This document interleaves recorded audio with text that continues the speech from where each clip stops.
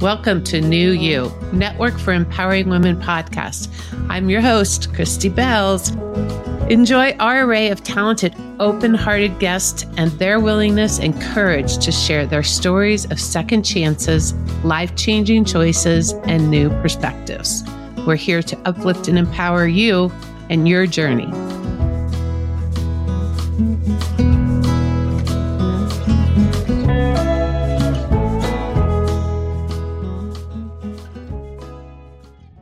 So when I was young, I had a lot of self-doubt. I had a lot going on in my home life, and it made me feel really uncertain about the world and my place in it. And I have to say, my next guest really brings to light the power of the story and how really those feelings of insecurity and those feelings of not feeling good enough, a lot of times based on what happens in our family of origin, can be transmuted, that we have the opportunity, even in the most challenging things in life, to be able to grow through them, to expand our awareness and our self-love and our compassion for ourselves and eventually for others in the world.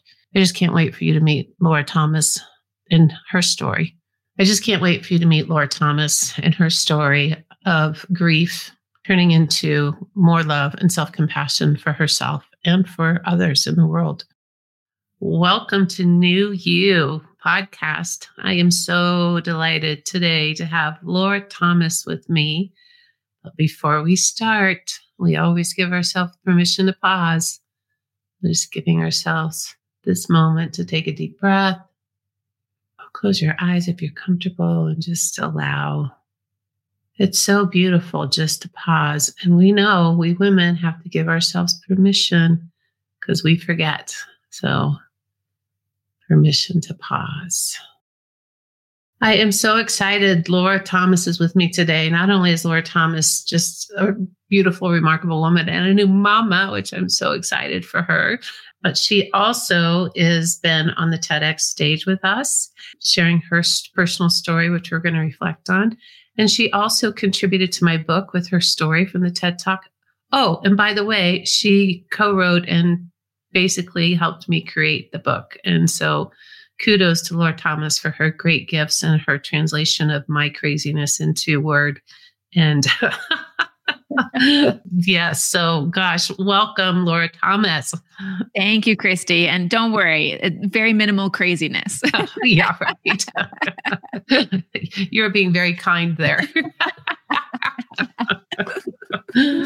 Oh gosh. Well, we know the power of stories. You write them, right? We curate them. We power the story. It's so important. So I'd really love to just take this part of this time for us to hear your story. Share a little bit about what brought you here to this time today. Absolutely. My story really circles around the transformation through grief. Mm-hmm. And it was a doorway that I didn't know I would walk through at some point in my life, certainly not as a young adult. And it has revealed so much to me about what's important in life. And I think it has directed my life in ways I didn't know that I needed. So it all started for me when I was a young adult. I was a senior in college. And at that point in my life, I really struggled with a lot of insecurity, a lot of self-hatred. I wasn't a very happy person on the inside, and nobody on the outside would have known that. Mm-hmm. I was social. I had great grades. I was a dutiful daughter. Beautiful daughter. You talk about, Christy. Absolutely. Yeah. What a great term. And I looked very successful, but inside I really struggled with my relationship with myself. And to be honest, I didn't know that that was something that could be different. Mm-hmm. I thought I was destined to always be unhappy and to always feel somewhat of a victim to life, that I was somehow broken and others got to have self-love and I didn't. And all of this for me changed in the most unexpected way. And it was through the tragedy of losing my brother. When I was a senior, I got a call from my dad one night when I was working at a restaurant as a back waiter, who's the person who like sweeps the crumbs off the table at a fancy restaurant. And my whole world changed with that phone call. My dad told me that my brother had had a suicide attempt and he was alive in critical care in a hospital in New York. And my relationship with my brother was very unusual. He was 3 years older than me. And he was essentially my gravity in the world, in a place where I felt a constant sense of being off balance, being in the wrong place at the wrong time, not feeling comfortable in myself. He made me feel grounded. And it's interesting because we weren't necessarily best friends, but we had this really special dynamic where I felt anchored through him. And he was the one person who made me believe I was worthy of love. No. And so to hear this news was, of course, both devastating, but also extremely unexpected. In my world, my brother was the person who always knew who he was. He didn't question his place in the world the way that I did. And he made it feel like that was be a possibility for me. So he seemed untouchable. And what unfolded was a series of difficult and confusing events. My brother lived in New York, and so he was in the ICU, and my parents ended up actually moving out to New York to be with him. He was in a coma for 3 months. And when he finally woke up, the story unfolded that he had had a psychotic break before he had his first suicide attempt. And just to let anybody know, if this is triggering for you, I'll just share a brief detail. So please take a moment to take care of yourself. His first suicide attempt was he jumped from a 14-story building and he lived. And he had very few injuries from it. It was the most miraculous sort of a series of events. Wow. And we couldn't quite make sense of it. My dad, thought, maybe he'd been caught by angels. Maybe he has another purpose here. And so we were all very, even though devastated, maybe hopeful that there was something here that, there was. Yeah, it was kind of a miracle, wasn't it? Like seemingly there was a miracle in that. Who jumps off a 14-story building and basically comes out unscathed? Exactly. And the doctors basically said, they're like, nobody survives a 6-story height. And here it was really significant. And when he woke up, the narrative that we had been crafting was challenged. Scott had had a psychotic break, and he was diagnosed as schizophrenic, and he had this delusion of aliens taking over the world, which had led him to jump. And so it was this, not only the grief of him being in critical care, us not being sure if he was going to survive at times. He got pneumonia in the hospital. There are always ups and downs when you have somebody in a critical situation. Right. But it was this grief of having a living being who was no longer the brother I knew. Right. And that was really hard to figure out how to integrate. I think we don't often talk about grief, but we at least understand the grief of somebody dying. We don't always understand the grief of somebody being alive and in a situation that we have a hard time metabolizing and integrating and understanding. Right. And so what ended up happening is over the series of 8 months, he healed to a miraculous level. He was able to walk again, but he was never the same person. And ultimately, he did end up taking his life in psych ward under high suicide watch. He managed to evade the protocols in place that were meant to keep him safe, and he took his life. And this whole experience for me, I feel like during that time, all I could do was just be in survival mode and try to get through traveling back and forth. I was fortunate enough to be able to be traveling to see Scott, but I was still finishing out my senior year in Wisconsin.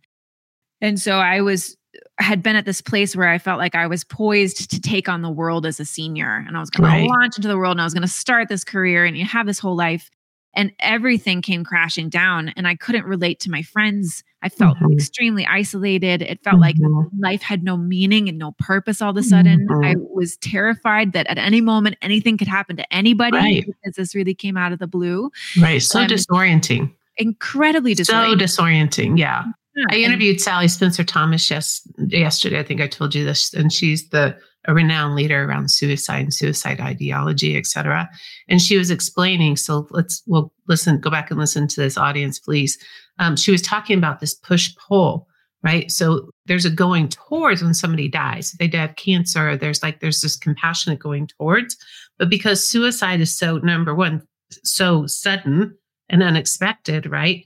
And it's usually horrific.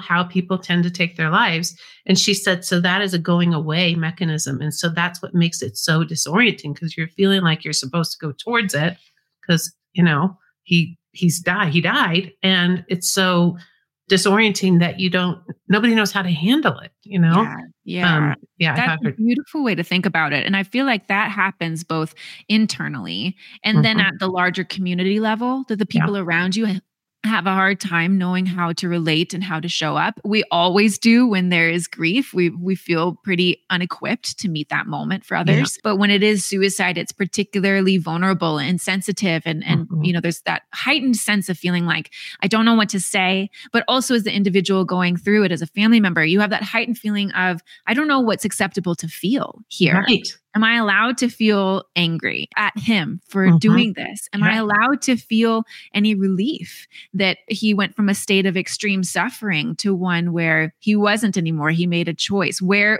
is his autonomy in that? Where was our role for protecting him? There are a lot of really challenging questions that even now, years later, this happened in 2011, it can be sensitive to bring those things up to people because it can elicit such an extreme reaction. Right. And so for me, I found that after Scott died, I had this long journey of really rediscovering life through his death. And that for me and my journey and my story, Scott was an integral part of that. And it began, as you say, that usually there is a series of events when there's suicide. And for a while, I couldn't remember who the Scott was before the person who woke up from his coma. And I had to rediscover my brother. And through that, I rediscovered myself. And I've developed this passion for finding ways to talk about grief, hold space for grief through art. And for me, that took the form of a one-woman performance that I wrote and performed and toured with, where I performed sort of the embodied story of my grief and of losing Scott. And Scott was a theater major at NYU. So I felt like that was my way of reconnecting with him. And then it was also my way of connecting with community, because after the performance, I hosted a discussion that invited this group of usually strangers to share and talk about what came up for them during the performance, if they wanted to. It was not obligatory. And what emerged from that was just beautiful in terms of being able to witness other people in their personal experience that maybe had never seen the light of day and certainly had never felt like it had a safe place to land. And through that, I felt like as a community for one evening, we could all take a moment to just realize the normalcy in something that feels so abnormal and so scary, and to make space in our hearts for what can be really hard to integrate. Yeah, beautiful. I think your story is remarkable. I remember reviewing your application when you applied for the TEDx talk, and I remember being on the selection committee and I'm like, this is so creative. Like this expression of grief, particularly around this issue of suicide, was just remarkable. And then for the listeners, please go to Laura's TED Talk on YouTube. We'll put it in the show notes and watch her do a bit of her performance. It's beautiful and profound. And I also love, we talked about earlier, this power of the story and how important this is, right? And it's the sharing. It's why I wrote the book, right? You and I talked a lot about this, that I wanted to share my personal story, not because I was proud of it, not because I thought it, but I wanted to do it from a place of being vulnerable so that other people could read my experience. And then 11 other women who so bravely took the TED stage shared their experiences. Because if one or two people read that book and they see themselves in our stories, I get chills. That's freaking amazing. Like it is really remarkable, and it's game changing for individuals. And I'm sure your one woman show, those people that were blessed to spend that night with you had to have been changed just by the experience of that. It's beautiful. I think that's so true, that storytelling does have that power to help us go deeper into our own lives, especially those really vulnerable edges that we have a hard time approaching. Because storytelling inherently is a relational act. You don't do it alone. And even if it's as simple as sitting down to read a book, you have company. You have a container. You have somebody who, in whatever gentle way, which I think you do so well, Christy, will hold your hand in that moment as they share their story. And through the lens of somebody else, sometimes it helps us tap a little bit more deeply into what we want and yearn to tap into, which is essentially a desire for wholeness. We want to be able to work with these parts that feel broken to find a sense of wholeness. Yeah. Yeah, for sure. I've been doing some new work. I'm always exploring new modalities and stuff. And I started playing with some internal family systems. Don't you love that? That is, to me, it's so cool. And I feel like I've been doing it for years in my practice, like helping people reintegrate parts of themselves. But Robert Schwartz was just amazing. And I was listening to an audio.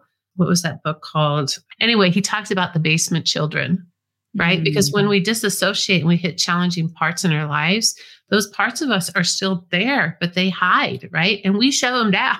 We're like, I'm not going there. Nope. You stay down there. And right.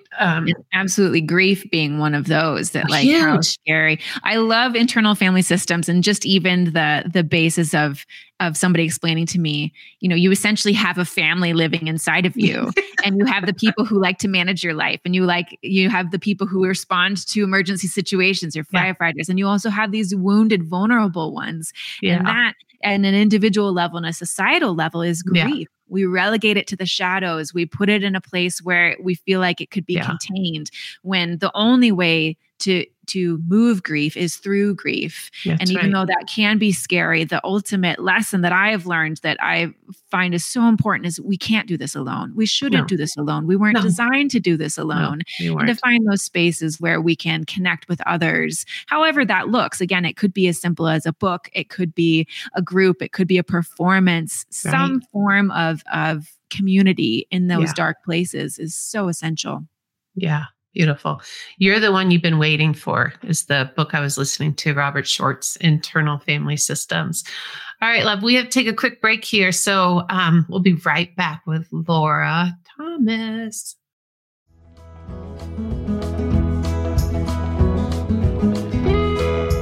Hey, it's Christy Bells. Many of the people you meet on my podcast have participated in my course called Uproot.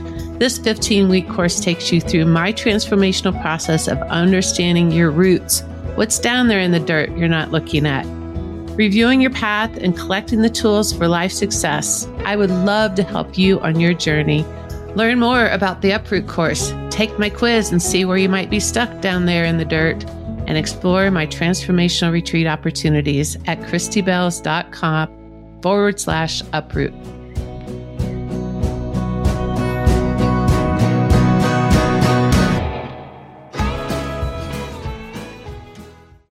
All right, welcome back. Laura, oh my gosh, you've just opened my brain. I feel like it's going like it's expanding all over the place. Like where can we go next?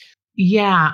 Grief, I think grief is so complex, and I don't think people really know how to deal with it. And I've done a lot of research and tried to find supports and tried to write blogs and all those things. But it's such a personal experience, and it's different for everyone. Right. So I just think maybe in the honoring that when somebody has lost somebody, whether it's to suicide or, cancer or whatever, right, that there's a place of honoring and great compassion for the experience, because we can't judge people on how they go through it. Oh my goodness. Yes. And I'm not coming at this as a mental health professional or somebody who's trained in it. I'm coming at this as an artist. And so I find that grief to me has this palpable feeling of being a bit wild. We are afraid to grieve because we're afraid we'll never come back. Exactly. That suddenly we will be irrevocably broken. We will go down that well of sadness and we will never come back. Right. There is a sense of it being uncontained. And so as an artist, I tend to think of, all right, so what are some of the mediums that allow for the wild expression of humanity? And that can look so different for many different people. That could be going on a walk outside and feeling the expansive horizon around you, or the majesty of ancient trees. There's a wild feeling to that. It could be jumping in the pool and feeling yourself be buoyed. It could be writing your story and allowing it to splash all over the page as messy as you want, but to find those ways that allow you to be unrefined and not perfect and not together. And as you say, Christy, to not judge each other's experiences.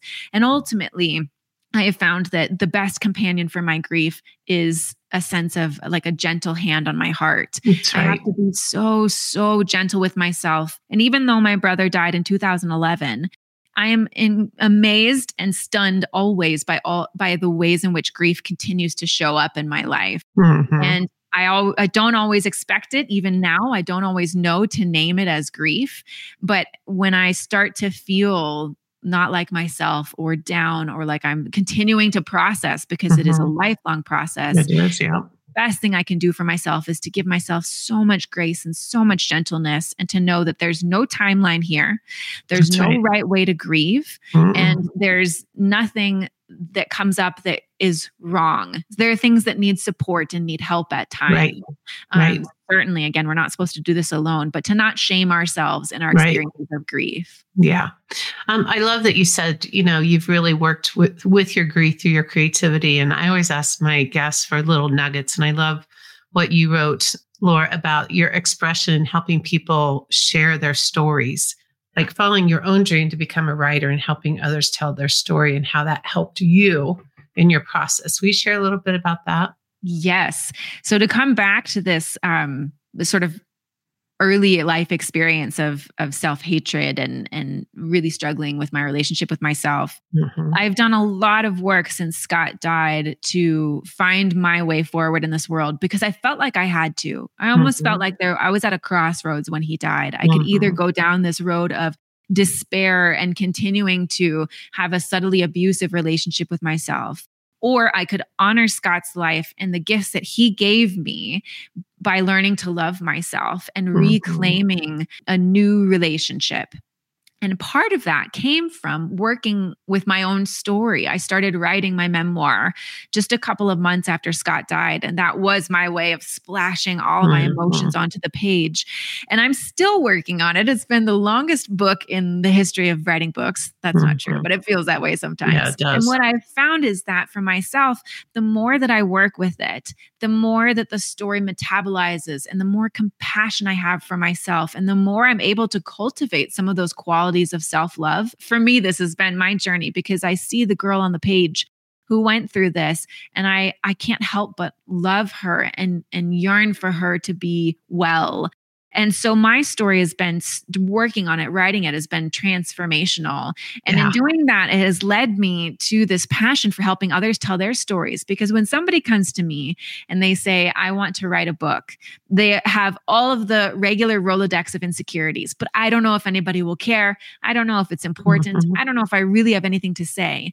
And I always want to bring them back to that initial spark. There was something in you that yearns to tell your story, not for anybody else, but for you. Yeah. Your soul is calling you to walk this journey, and you won't be the same person at the end of it as you are at the start. So true. Whoever that person is at the end, they're calling to you from your future, and they're saying, hey, I need you to do this thing that feels hard and scary, but cross that bridge because the new you, Christy, the new you is on the other side. And feel the fear and freaking do it anyway. Right? Exactly. Just go for it. And we need you to be your full self. And so I have a real passion for that. And what I love about my work, both as a writer, a ghostwriter, and an editor, supporting people in their books, is supporting them through that emotional journey. That the book will be a reward at the end. I hope that everybody feels proud of their story and to have it in print. But I hope that they feel more proud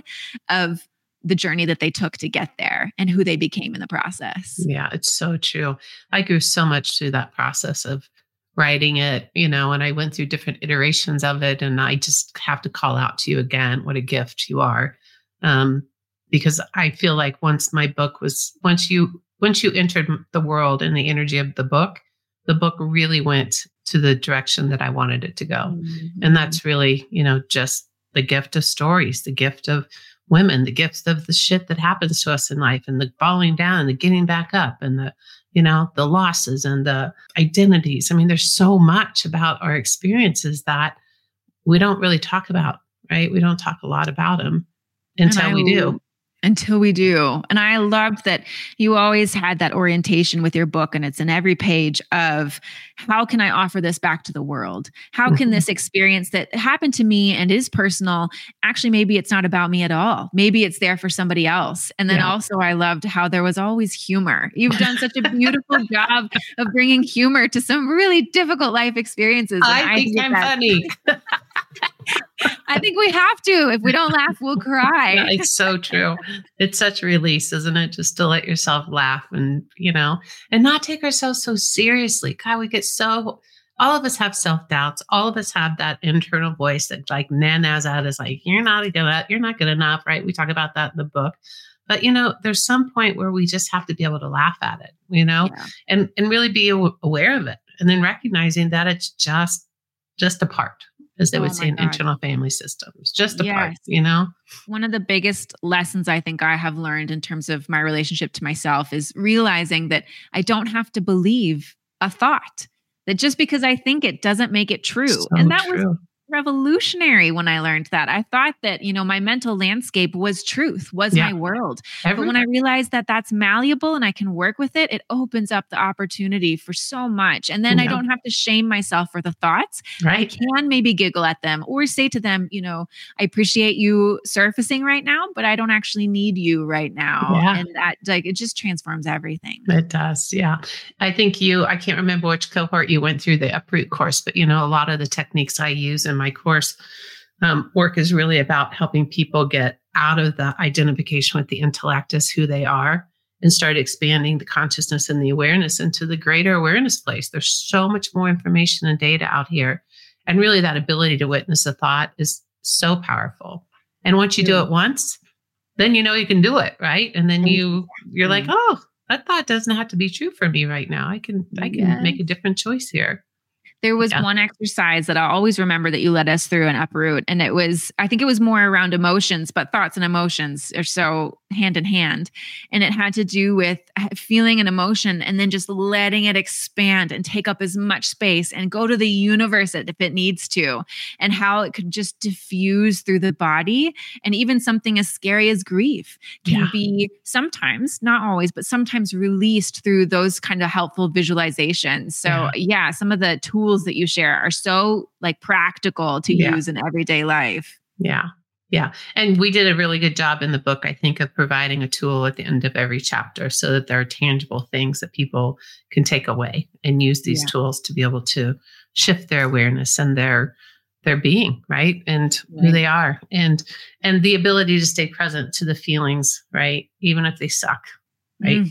When you learn you can do that, then you can do it, right? Yeah. And it becomes easier and easier. Never fun, but easier. Yes. It's funny how we tend to forget that we are beings with a body. We're so cerebral, and I am a huge culprit of this. I'm very intellectual. I work with words and books and stories, but so much of it is being processed in our bodies as well. And I loved that about so many of the exercises that you shared, is that they were body centered and they helped kind of get it out of the realm of thinking. For me, I found I can't think myself out of grief. I can't think myself out of my experiences with depression, but I can feel into them. And through that, things start to shift. And that's usually where we feel a little unstable or afraid is of the body. So when we have practices that help us reconnect to our bodies and build a new kind of foundation there, it really helps. For me, it has. Yeah.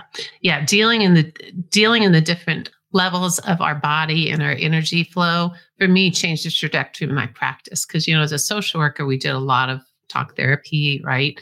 And we did some experiential stuff, but it wasn't until I really started to see the other layers of where people are stuck and started moving my practice in that direction that I feel like I make the most impact, right? Supporting people through that body work, through the energy work, right? It's powerful. Speaking of powerful, oh my gosh, you were such a wise, beautiful light and soul on the planet. And I'm wondering if you have some nuggets that you would share on the New You Network, right? Ooh. For helping people understand how to be more powerful, more authentic. Absolutely. Yeah. Certainly. I'll have a couple nuggets from just my personal life, but I'll offer them in hopes that they might serve someone. One is, again, the sense of building a gentle relationship with self. Beautiful. That serves me through everything I experience. You mentioned that I'm a new mom. I've got a 6-week-old. I Yeah. have never felt so novice at something as I have at motherhood. And there's Mhm. nothing like having a crying baby who's got a poopy diaper and poo explosion, Yeah. and you're in public and you're trying to figure all these things out, that it's easy to get so hard on ourselves and Yeah. to think that we're supposed to have things figured out. And whether Right. it's new motherhood or just life, these expectations, these comparisons that crop up can really be toxic.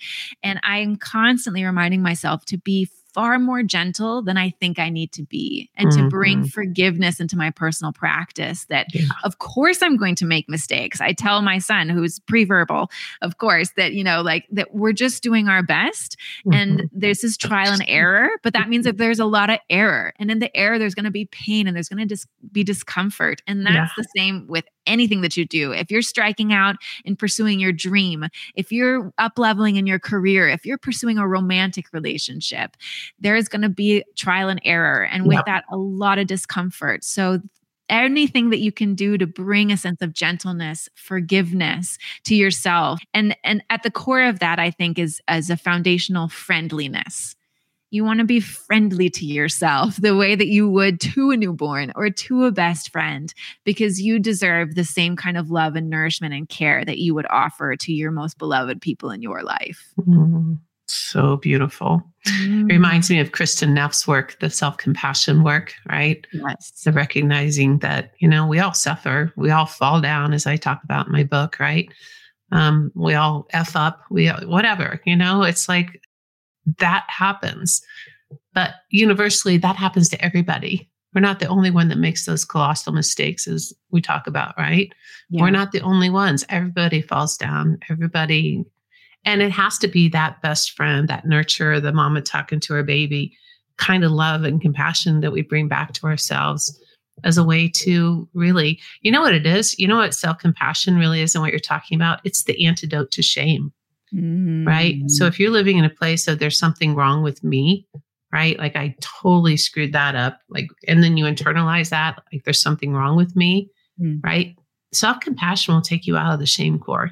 Yes. Right. And I think you're so wise, Laura. I love the way you communicated it. So, And I just want to add too that I know for some people that hearing something like that feels inaccessible. It's easy to feel like I did. Well, other people get to have that, but that's not in the cards for me. And what I would just encourage, and what was helpful for me, is setting aside sort of your long-term perspective of if you're worthy of this or not, and just allow yourself to experiment right now.